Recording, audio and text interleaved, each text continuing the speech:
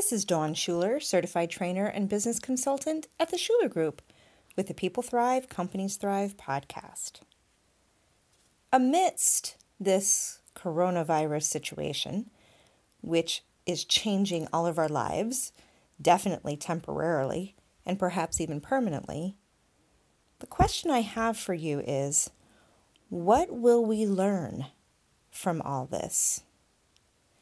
When we get to the other side, what will be the outcomes? What will be the shifts?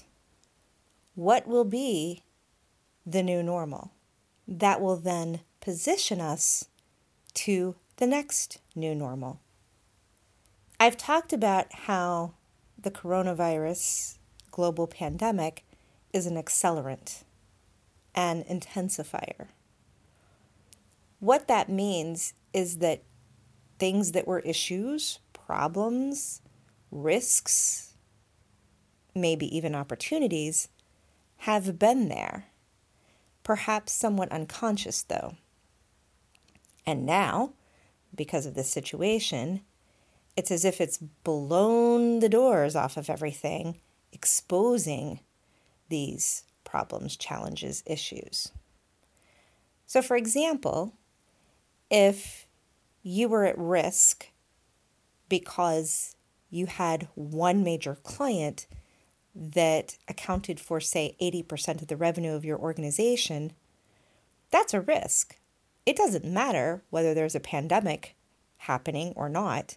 Having 80% of your revenue tied to one stream, one customer, one client, is a risk. The coronavirus pandemic may just expose that sooner than it might have. So we're learning all sorts of things. If your organization wasn't already teleworking, it probably is now.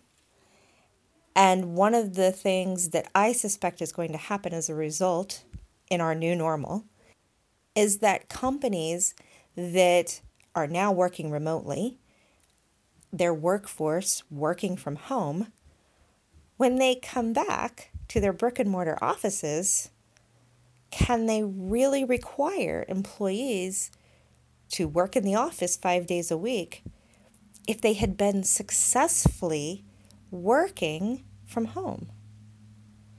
Organizations that didn't previously have a teleworking policy or a flexible working policy will probably now be forced to, because their employees are going to say, hey, I was able to get work done from home.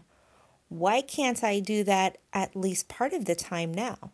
Why do I have to come into the office every single day? So there's one.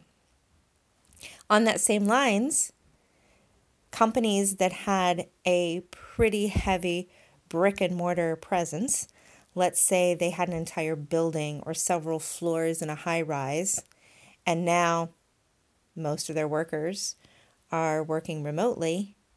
Do they need all that office space?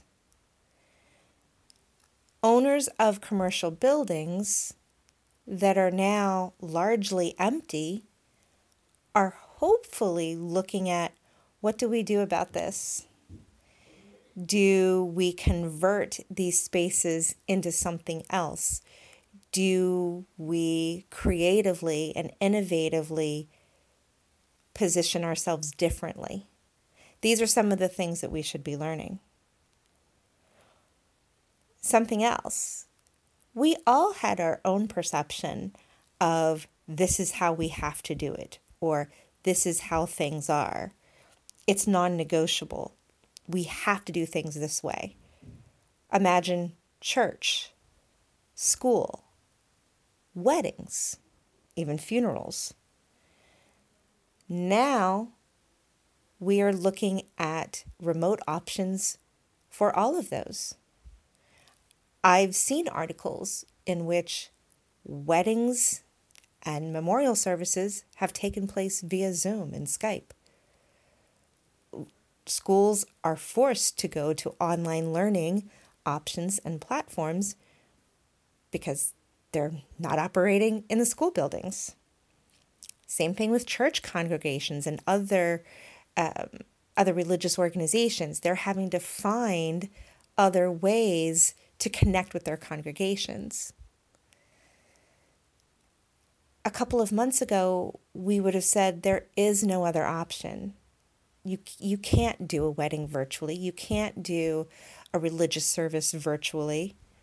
Well, all of a sudden, the impossible becomes possible, and the non-negotiable becomes negotiable. So what are you learning from this? Are there things you are realizing now that you thought were set in stone and non-negotiable that you've had to shift and adjust? If you haven't yet, what are some things that you still have that mindset around, no, it has to be done this way, or there is no other way to do it? I'd like to think that one of the things that we are going to learn from this and come out of this is a more creative and innovative way of thinking, a more flexible approach to business, life, and work. That our first knee-jerk response that, no, it has to be done that way, maybe we'll remember this interesting time in 2020 where, well, we actually had to find a different way. It reminds me of the scene in the movie Apollo 13 with Tom Hanks. And they're stuck up in Apollo 13, and they've lost all sorts of equipment and indicators. Air supply is a problem. And so back on Earth, there's a committee of saying, we have to find a way to get them more oxygen, more air supply. Here's what they have. So they have to cobble together some other way to get airflow using what they have. And it looks like something a kid made, because there's a square box here and this taped together hose here, but it works. That is one of the things that I hope comes out of this, is that we become more creative and innovative, and with a sense of, we can do that. We can solve any problem. We may have to come at it differently, but we can make it happen. We can solve this. I'd also like to ask, what have you learned about yourself throughout all this? Not just what you've learned about your organization and work life and how to manage people possibly remotely, or how to manage people through a crisis. But what have you learned about yourself? What I know is I have learned that self-care is crucial. And it always has been. That's the thing. It's not as if any of this has been a mystery or not applicable until now. It's like I said at the beginning of this episode, a lot of this stuff has been there. It's just that the coronavirus has intensified and accelerated the exposure of all this. Self-care is crucial. What I've learned about myself, and I've always been a proponent of self-care. I try to meditate, I try to get exercise, I try to get enough sleep. There's all these things I try to do. Prior to coronavirus, I wasn't necessarily as stringent about doing these things. What this pandemic has taught me about myself is that I really have to take care of myself. I need time to myself, for example, even more so than I ever did.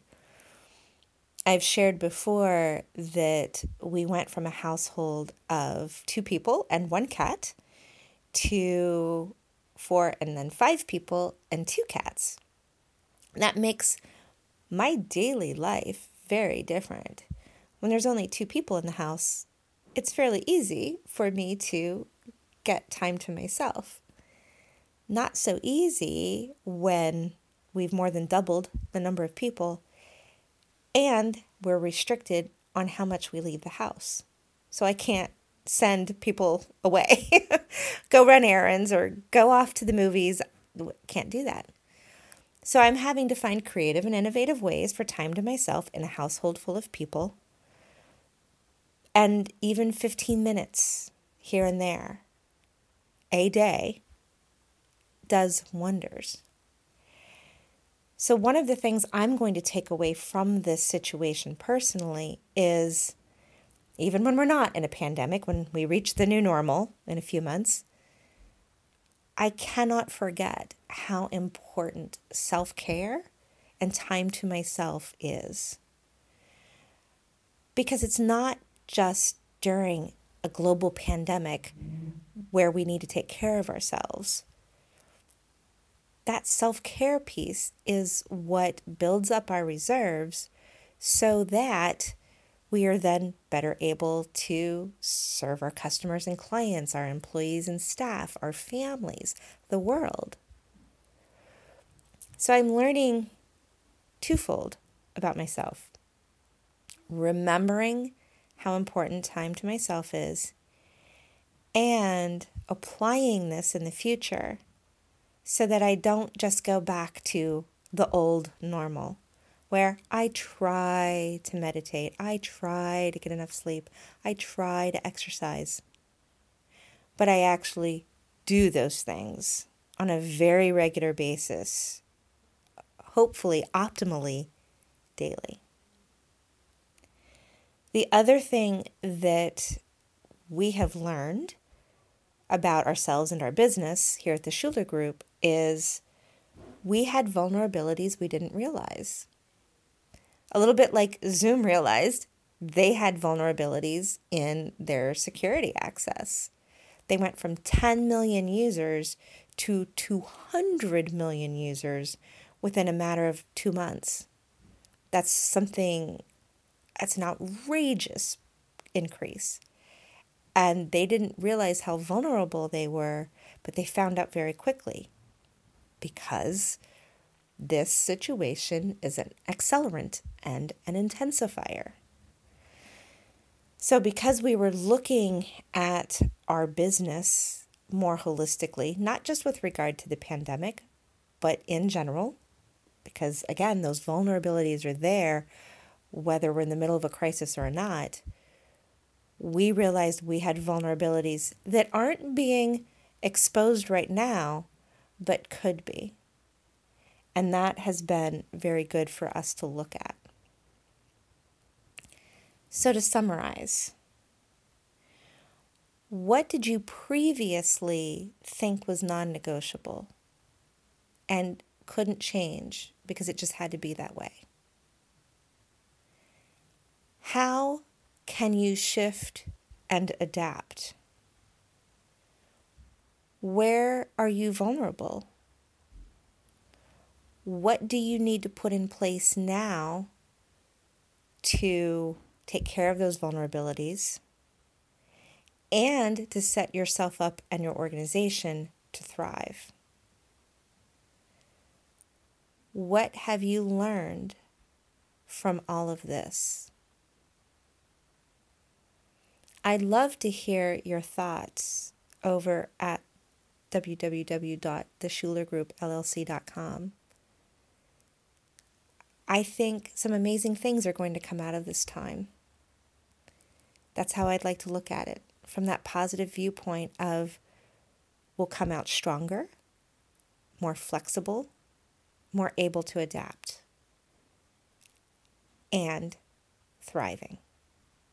So, until next time, may you thrive.